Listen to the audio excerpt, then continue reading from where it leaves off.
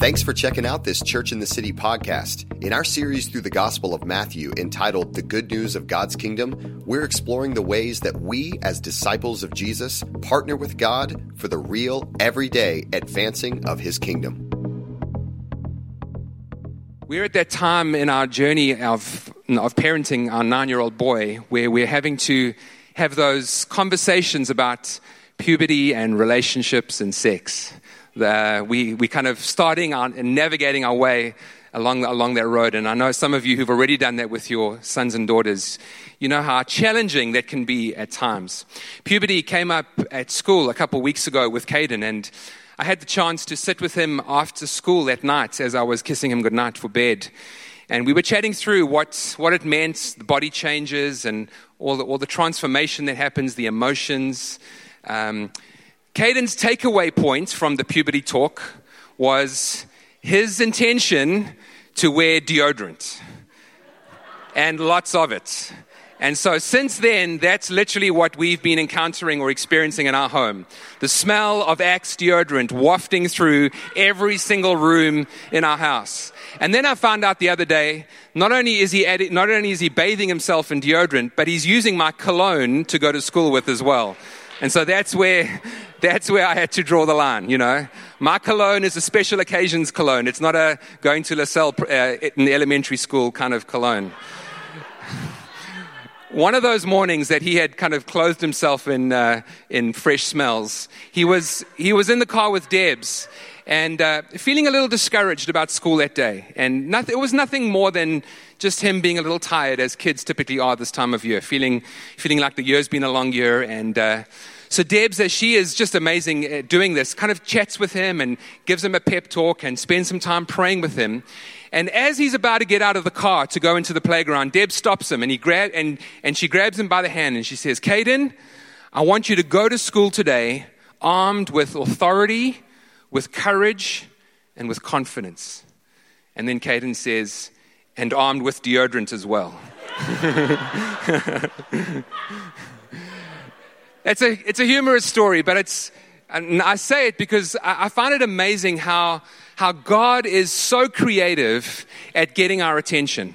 Because since Debbie told me that story, I've been so personally challenged by a scripture that I found in 2 Corinthians chapter 2, and the scripture goes like this: "For we are to God the pleasing aroma, or the sweet scent of Jesus, and we spread the exquisite fragrance of the knowledge of Jesus everywhere." And so since I've heard that story, what I've been asking myself is, what do people smell when they are around me? Do they smell the fragrance of Christ in me, the hope of glory? Do they smell the sweet aroma of the knowledge that God is never going to leave me nor forsake me? Do they pick up that amazing sense of Jesus, knowing that his perfect love and his perfect peace and his perfect joy guards my heart and my mind in him? Or sometimes do I allow the stench of my own insecurities or struggles or fears or hurts or doubts that I might be carrying? Do I allow those things to overwhelm the fragrance of Jesus? And so I want to ask you this morning, what do people smell when they encounter you? Do they smell Jesus? Do they smell the kingdom of God? When we started this particular series that we're in out of the book of Matthew, the very first sermon that I preached was a sermon on the grace of God. And I illustrated the grace of God speaking about the story of Jacob and Esau and how Jacob stole Esau's blessing by hiding himself or clothing himself in his older brother. What he did was he dressed up wearing his brother's clothes and went into the presence of his father, went into Isaac's presence, who was blind. And Isaac was fooled into thinking that it was his older son Esau because of the smell that came from Jacob. Isaac actually says these words, the smell of my son." That's exactly what our Heavenly Father says when we come into his presence, because he smells the sweet fragrance of Jesus. We, just like Jacob was clothed in his older brother, we are clothed in our older brother, Jesus. The Bible teaches that we are in Christ. And when we come into the presence of the Father, it is Jesus that the Father looks upon. It is Jesus that the Father gazes upon. It is Jesus that the Father smells and declares over us the blessing that should go to Jesus. It comes to us because we are in him. And so the question that we're going to be asking and answering today is, if we smell like Jesus to the Father, do we also smell like Jesus to the world? If we smell like Jesus to the Father, do we also smell like Jesus to the world? Perhaps you're here today and you don't know Jesus as Lord and Savior. Perhaps this is your first time at Church in the City and you're visiting with us today, maybe invited by a friend. And your experience or your exposure to Christianity might be nothing more than thinking Christianity is rules and rituals. This kind of legalistic religion, like all the others, that demands a certain kind of behavior in order to win the blessing of God. Well, I've got good news for you. We don't like the stench of religion just as much as you, because that's not what the Bible teaches. And my prayer has been all this week, my prayer for you specifically, if you don't know Jesus here today, my prayer specifically is that you would experience or have the opportunity to encounter the presence of Jesus in such a way that you can see past rules, rituals, and religion, which is not Christianity, and pick up the scent and the blessing of the Father. So, what is the fragrance of Jesus, and what is the aroma of the kingdom of God? Let's look at Matthew chapter 10. We're going to read the first 8 verses together. Jesus called his disciples to him, and he gave them authority to drive out impure spirits and to heal every disease and sickness. These are the names of the 12 apostles.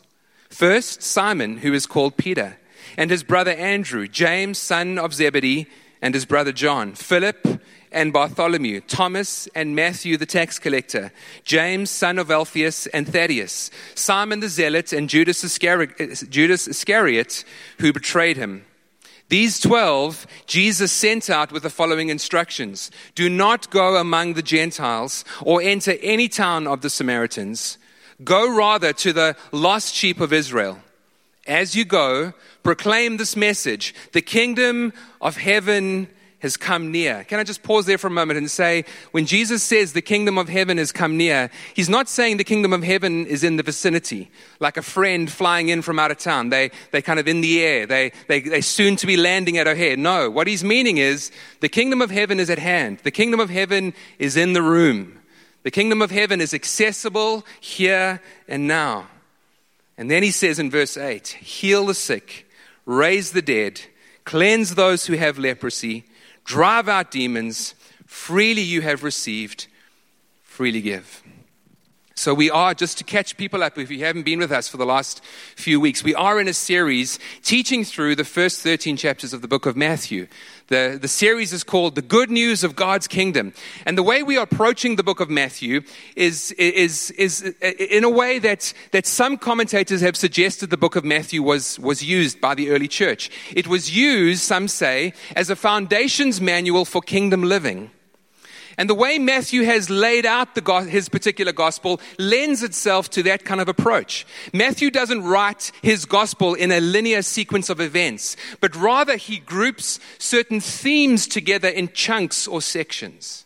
Matthew chapter 1 through 4 deal with Jesus' birth and his early life. And during that section, we learnt about things like grace and baptism and the power of the Holy Spirit. Matthew chapter 5 through 7 deal with the Sermon on the Mount, this upside down, inside out kingdom. Jesus' kingdom manifesto, his description of what the kingdom of God looks like. And then 2 weeks ago, we had a look at Matthew 8 and 9. It's the kingdom of God in action. It's the kingdom of God with arms and legs. What does the kingdom look like and as we begin to live it out? And Matthew 8 and 9 contain this incredible collection of amazing stories, encounters that Jesus had with people, releasing the power of God through signs, wonders, and miracles, providing a platform for the gospel to be preached. And the key thing we learned from Matthew 8 to 9 was this, and Jesus exampled this absolutely perfectly. He only ever did what he saw his Father doing.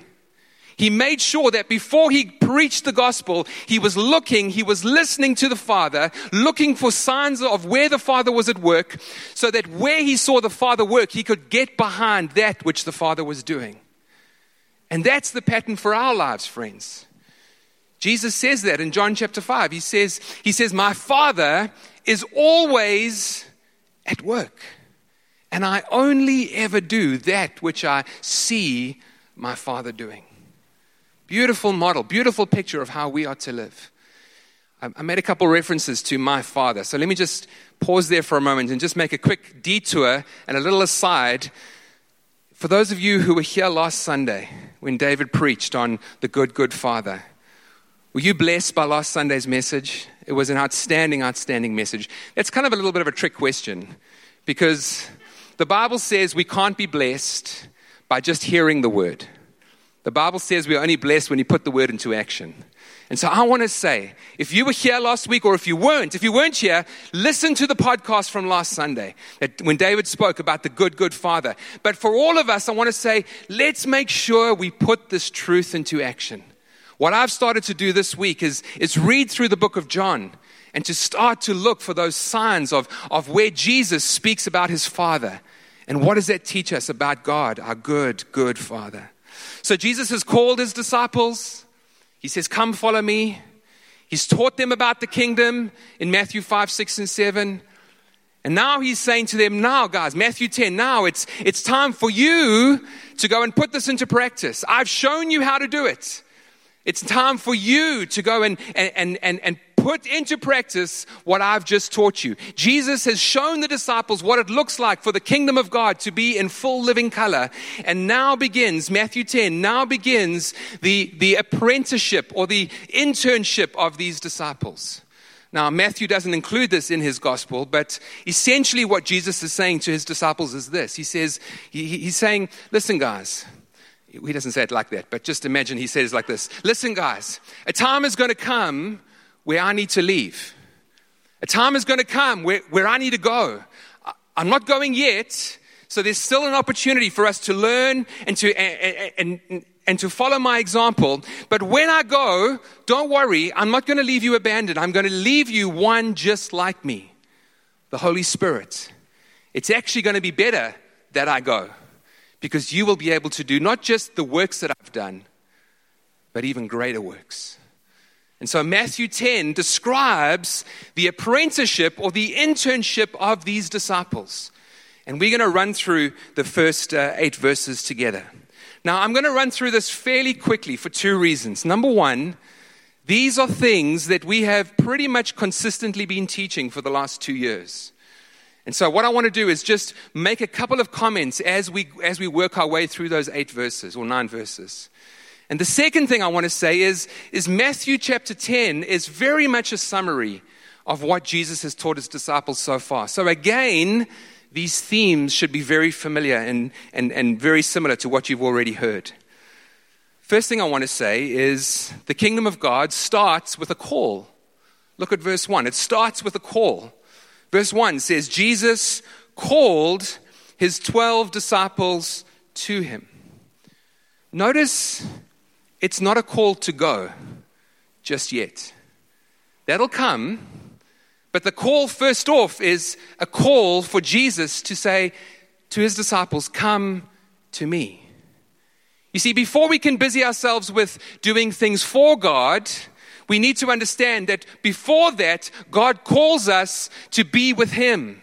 Intimacy with Jesus must always supersede action for Jesus. There is a commission that's going to come, but first off, Jesus says, come to me. Come and let me spend time in my presence. Come and build relationship with me. I want you to take a moment and think about your favorite Hollywood battle or war scene. Think for a moment about an epic movie where one kingdom is overthrown by the good guys. So there's a ton of movies you can think about. A big battle scene where the bad guys are about to be overthrown. And the standard thing with Hollywood war scenes or battle scenes is there's always the cliched pre-battle speech given by the guy in charge. The other day I was at the movies and I saw a preview for Independence Day 2. So the second Independence Day. Remember that movie where aliens are invading Earth? So in light of that, here's an example of a typical cliched Hollywood battle scene quote. Bill Pullman, who is the president in Independence Day, stands up before this kind of ragtag group of United Nations fighters with aliens kind of bearing down from the heavens. And he says this: the 4th of July will no longer be called an American holiday, but as the day when the world declared in one voice. And he tries to get into Winston Churchill's kind of persona. We will no longer go quietly into the night. We will not vanish without a fight. We're going to live on. We're going to survive. Today, we celebrate our Independence Day. And all the fighters rise up and they cheer and they end up defeating the aliens. Think about Braveheart. You know, that great movie scene, Braveheart, where that kind of, again, another ragtag bunch of Scottish fighters and the proud English are fighting against them. And there's the Australian American Mel Gibson on his horse doing his best Scottish accent. And Jackie sitting right there is Scottish Australian and lives here in America. So I should actually be getting you to come up and do this. But that scene where Mel Gibson is on the back of his horse and he's riding up and down and he says this, he says, they may take our lives, but they'll never take our freedom. Is that good, Jackie? Think about those battle speeches, those cliched battle speeches. Before Jesus came to bring the kingdom of God here on earth, to overthrow the kingdom of darkness, he gave a battle speech too. And it went like this: come, follow me. That's it. Come, follow me. That's where the power of God resides. In us following closely the person of Jesus Christ. The call of God. It starts with a call. Secondly, following the call is a commission. Look at verse 1. And then he gave them authority. Some translations say he gave them power and authority to drive out impure spirits and to heal every disease and sickness. And verse 5, it says he sent them out. And verse 7, he says, as you go, proclaim this message. The kingdom of heaven has come near. Heal the sick, raise the dead, cleanse those who have leprosy, drive out demons. So following the call, the call to intimacy, he then commissions his disciples. He releases his disciples to go. When I read verse 5 and it says he sent them out, I always think of two passages of scripture that to me so powerfully illustrate how we are sent. John chapter 20 is the first one where Jesus says, just as the Father has sent me, so I am sending you. Think about that. The Father, the Father of the universe, the one who has spoken everything into being through a word, sent his son, Jesus, into a time in history and into a place. Jesus was sent into a village in the Middle East to understand what it means to be part of a community, to live in family, to face the struggles of being in a poor family, to hold down a job, to face the reality of being single in a culture that elevated marriage, to learn how to advance the kingdom of God in the midst of the Jewish culture, which has distorted the view of God, or the Roman culture, which has totally dismissed the view of God. And Jesus, into that setting, the Father sends him with the full backing and resources of heaven. And the Bible says, in the same way that the Father sends us, the same way that the Father sends Jesus, Jesus sends us. You and I, every single day, friends, going into a culture that either distorts or dismisses God, facing the realities of paying bills and having a shortage of money, struggling with relationships at times, either married or single. And the point is this, friends, we need to learn to find kingdom significance in the daily activities of life. Because why? We have the full resources of heaven behind us. We are not doing it on our own. Just as the Father sent me, I am sending you. But my favorite sending verse, or my favorite sending passage, is the one where Moses encounters the presence of God in Exodus chapter 3. I'm sure most of you are very familiar with that passage, but God says to Moses, Moses, I'm sending you to go and rescue my people, to go and call my people out of captivity and to bring them out. And Moses responds exactly like you and I respond to something like that. Who am I? Moses says. Who am I that you would give this responsibility to me? And God's response is this. He says, Moses, I am with you. Moses, I am with you. Subtext, it doesn't actually say this in the NIV, but if I was writing the NIV, I'd have a little asterisk, and subtext, it would say this. Moses, do you really think that I'm asking you to go because of something that you can bring to the equation? That's essentially what God is saying in that particular moment. He's saying, listen, Moses, it doesn't matter who you are because I am with you. I am with you. When you go, I will be with you. So then Moses tries something else. Having answered the question, who am I? He says, all right, then tell me, who are you? Who are you that you are able to send me? And God says, that famous passage, I am who I am. I am absolute resourcefulness, and I am unlimited capability, is what God is saying. Basically, anything and everything you will ever need is found in me. In the New Testament language, he's saying, I am the name that is above every name. And just as the great I am sends Moses, the great I am, Jesus, sends us. But what the New Testament does so beautifully is that Jesus adds further descriptions to the name I am. I am the bread of life. That's the one who sends you when you are going to a friend who is hungry for truth. I am the resurrection and the life. That's the one who sends you when you're going to pray for somebody who's sick. I am the light of the world. That's who's sending you when you have a family member who is caught up in demonic depression and darkness. I am the good shepherd. When your friend or family member is lost and they're needing direction, the one who sends you is the one who resources you to share the life of God. The call of God comes with a commission. Thirdly, it's outworked in community. Look at verse 2. These are the names of the 12 apostles. And then Matthew lists the 12 apostles that were chosen by Jesus and called by Jesus. And if you have a look at that particular passage, it's fascinating if you do a study on who these disciples were. But there were two sets of brothers. How many of you know how brothers and sisters squabble so much? Yeah, I see that hand. So many brothers and sisters squabble. In this group of 12 are two sets of business entrepreneurs, competing fishing enterprises. They were going against each other, and Jesus calls them together. And in that midst is Matthew the tax collector, who is skimming off taxes from these fishing enterprises to line his own pockets. And Jesus calls them all together. Now, this is what I think Jesus was saying. Listen, guys, before we're going to change the world, before we're going to make any difference out there, before we think that we can ever hope to change the world by the kingdom of God, we've got to figure out how the kingdom of God works in here.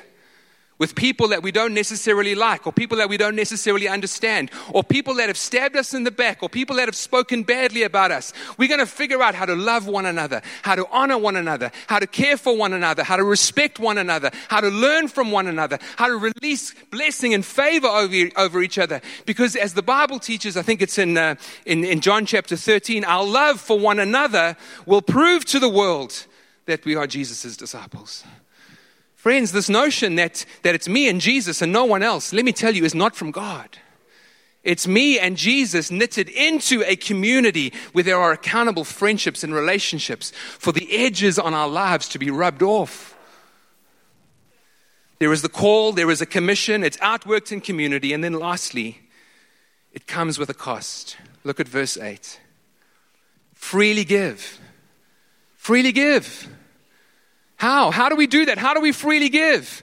Well, we can freely give because why? We have freely received. Every single thing that you and I have, every single a cent or dollar that we have earned, every single gift that we have, every single dream or desire that we hold on to, every single possession that we own, every single relationship that we have, friends, is freely being given to you by your Father in heaven. And that's why we can open our hands with it and freely give. We can never outgive God. We can never outgive God because He's given it all to us in the first place. Having said all that, I don't think that's specifically what Jesus is referring to in this case. I don't think He's talking about money, although He could have been, or possessions, or gifts, or whatever. I think He's talking about the life of God. He's talking about the power of God. He's talking about the anointing of the Holy Spirit. The context is signs, wonders, healing, miracles. Freely give because you freely received the power of God. Freely give because you freely received the anointing, which is the supernatural enabling that comes by the Holy Spirit to do the work that the Lord has called you to do. And I think that the best example of the anointing for me is found in Acts chapter 10. The scripture will come up behind you. Peter is talking at Cornelius' house, and he describes the anointing. He says how God anointed Jesus of Nazareth. Let me say, friends, before we carry on, it is God who anoints. We lay hands on each other, but I have no authority or power to anoint anybody. I can be used by God as a conduit for Him to anoint somebody that I lay hands on. But it is God who releases His anointing over us. How God anointed Jesus of Nazareth with the Holy Spirit and power. And how Jesus went around doing good. We don't just get anointed to feel good. We get anointed to do good. God pours out His Spirit on us so that we can enjoy the goodness and the graciousness of God, but so that we can take that goodness and graciousness and do good things with it. With the Holy Spirit and power, and how He went around doing good and healing all who were under the power of the devil, setting God's people free because God was with Him. Friends, the anointing is evidence that God is with us. We don't need to tell people that God is with us if we have the anointing upon us, because they will see it. There will be evidence that God is with us. So friends, the anointing has a fragrance. The anointing has a smell. The anointing has an aroma. The aroma of the anointing of God is the power and presence of the Holy Spirit. The anointing, the fragrance of the anointing is signs, wonders, and miracles. The fragrance of the anointing is doing good works under the power of God. The fragrance of the anointing is the closeness and nearness and presence of God. That's what the anointing smells like. That's what Jesus smells like. That's what the kingdom of God smells like. As we bring this into land, I want to refer into Exodus 30. The screen will have it behind me. But one of I think the best passage which describes what the anointing is, and it might seem like an obscure passage, but follow along with me. Then the Lord said to Moses, so the quick context. So Moses is being instructed by the Lord to prepare what is called the fragrant anointing oil, which is approximately 5 gallons of very viscous, syrupy, sticky, thick, strong smelling perfume. Don't think Chanel 5. Don't think some high kind of eau de cologne or whatever. This is think maple syrup consistency, and think incredibly fragrant. Verse 22 of Exodus 30. Then the Lord said to Moses, take the following fine spices, 500 shekels of liquid myrrh, half as much, that is 250 shekels for those who are not good at math, of fragrant cinnamon, 250 shekels of fragrant calamus, 500 shekels of cassia, all according to the sanctuary shekel, and a hin of olive oil. Make these into a sacred anointing oil, a fragrant blend, the work of a perfumer. It will be the the sacred anointing oil. Now we know that the Old Testament always points to the perfection of the New. And so picture this 5-gallon vat of strong, viscous, syrupy, very pungent, fragrant anointing oil.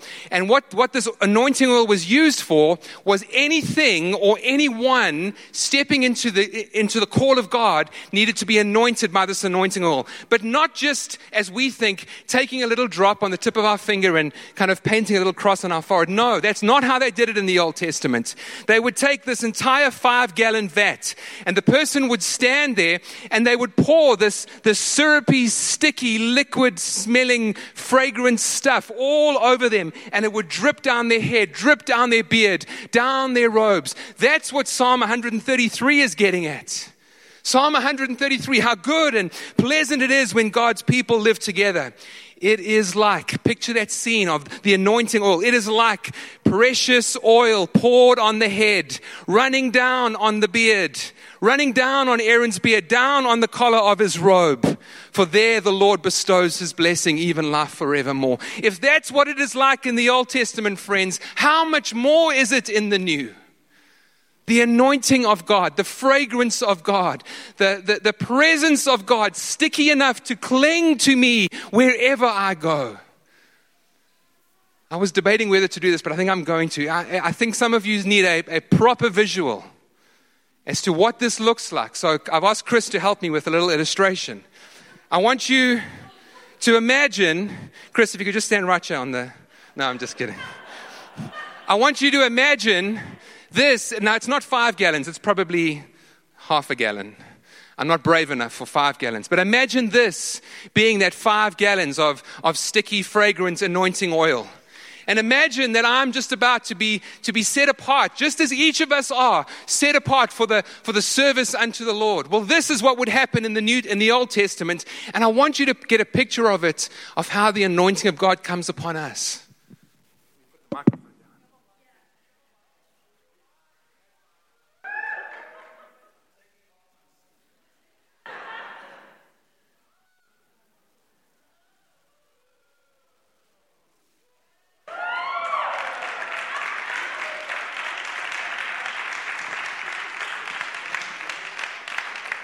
So here's the point. Look at me.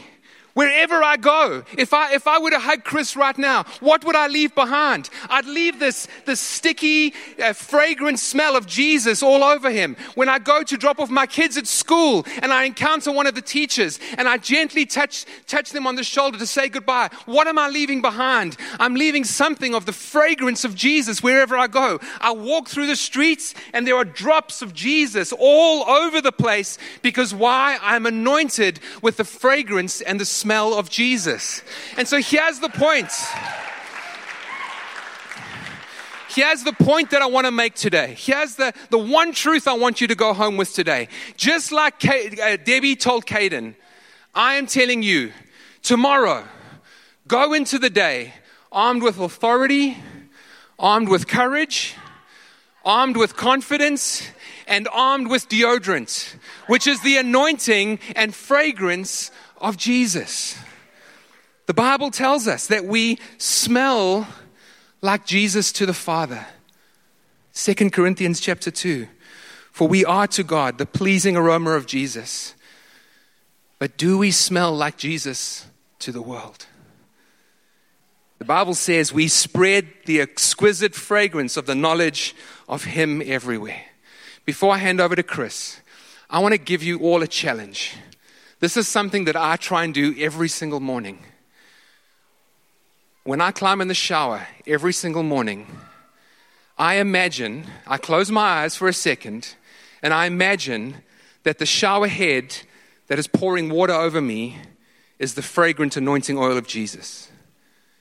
And I stand in the shower and I say, Father, would you anoint me for the day?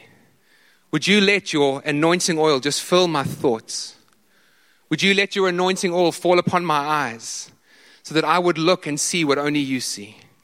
Would you let your anointing oil touch my lips so that the words that I speak would honor and glorify you? Father, would you let your anointing oil fall upon my arms and upon my legs so that I can take your presence into the world? Father, would you let your anointing oil fill my heart so that my emotions are submitted completely to you? I want to challenge you tomorrow or tonight if you shower tonight. But tomorrow, I hope you'll shower at least shower tomorrow. Otherwise, people will not be smelling Jesus. They'll be smelling something else. If you can, when you climb in the shower tomorrow, think about this illustration. When you climb in the shower on Tuesday morning, ask God for his anointing to come upon us. Can I ask, just as we close, just for you to close your eyes right now? I'm going to hand over to Chris in a minute. Father, we just come before you right now. And we ask, Lord, for just a fresh outpouring of your Spirit upon us. Father, that you would fill us. Father, that you would clothe us with power from on high. We want to be those that carry your fragrance into our city. We want to be those that carry the smell of Jesus everywhere we go. Father, we pray for the business team that are going out tomorrow. But not only just for them, because all of us are leaving tomorrow from our homes to go and encounter the world. May we go with the presence of Jesus upon us. We ask that right now, Lord. Fill us with your presence. Can you just stay in that place just to receive for a moment longer? Come, Holy Spirit. Those who are struggling with anxious thoughts, I pray the anointing of God right now would break that yoke in Jesus' name. Some who are struggling with insomnia, in Jesus' name, be broken, be gone. Anxiety and fear of sleepless nights, be gone by the anointing of God in Jesus' name. We trust for a release of your healing now, Lord God. Backs to come into line, organs to be healed, viruses to be gone in Jesus' name. We ask for your power upon us, Lord. Holy Spirit, fill us.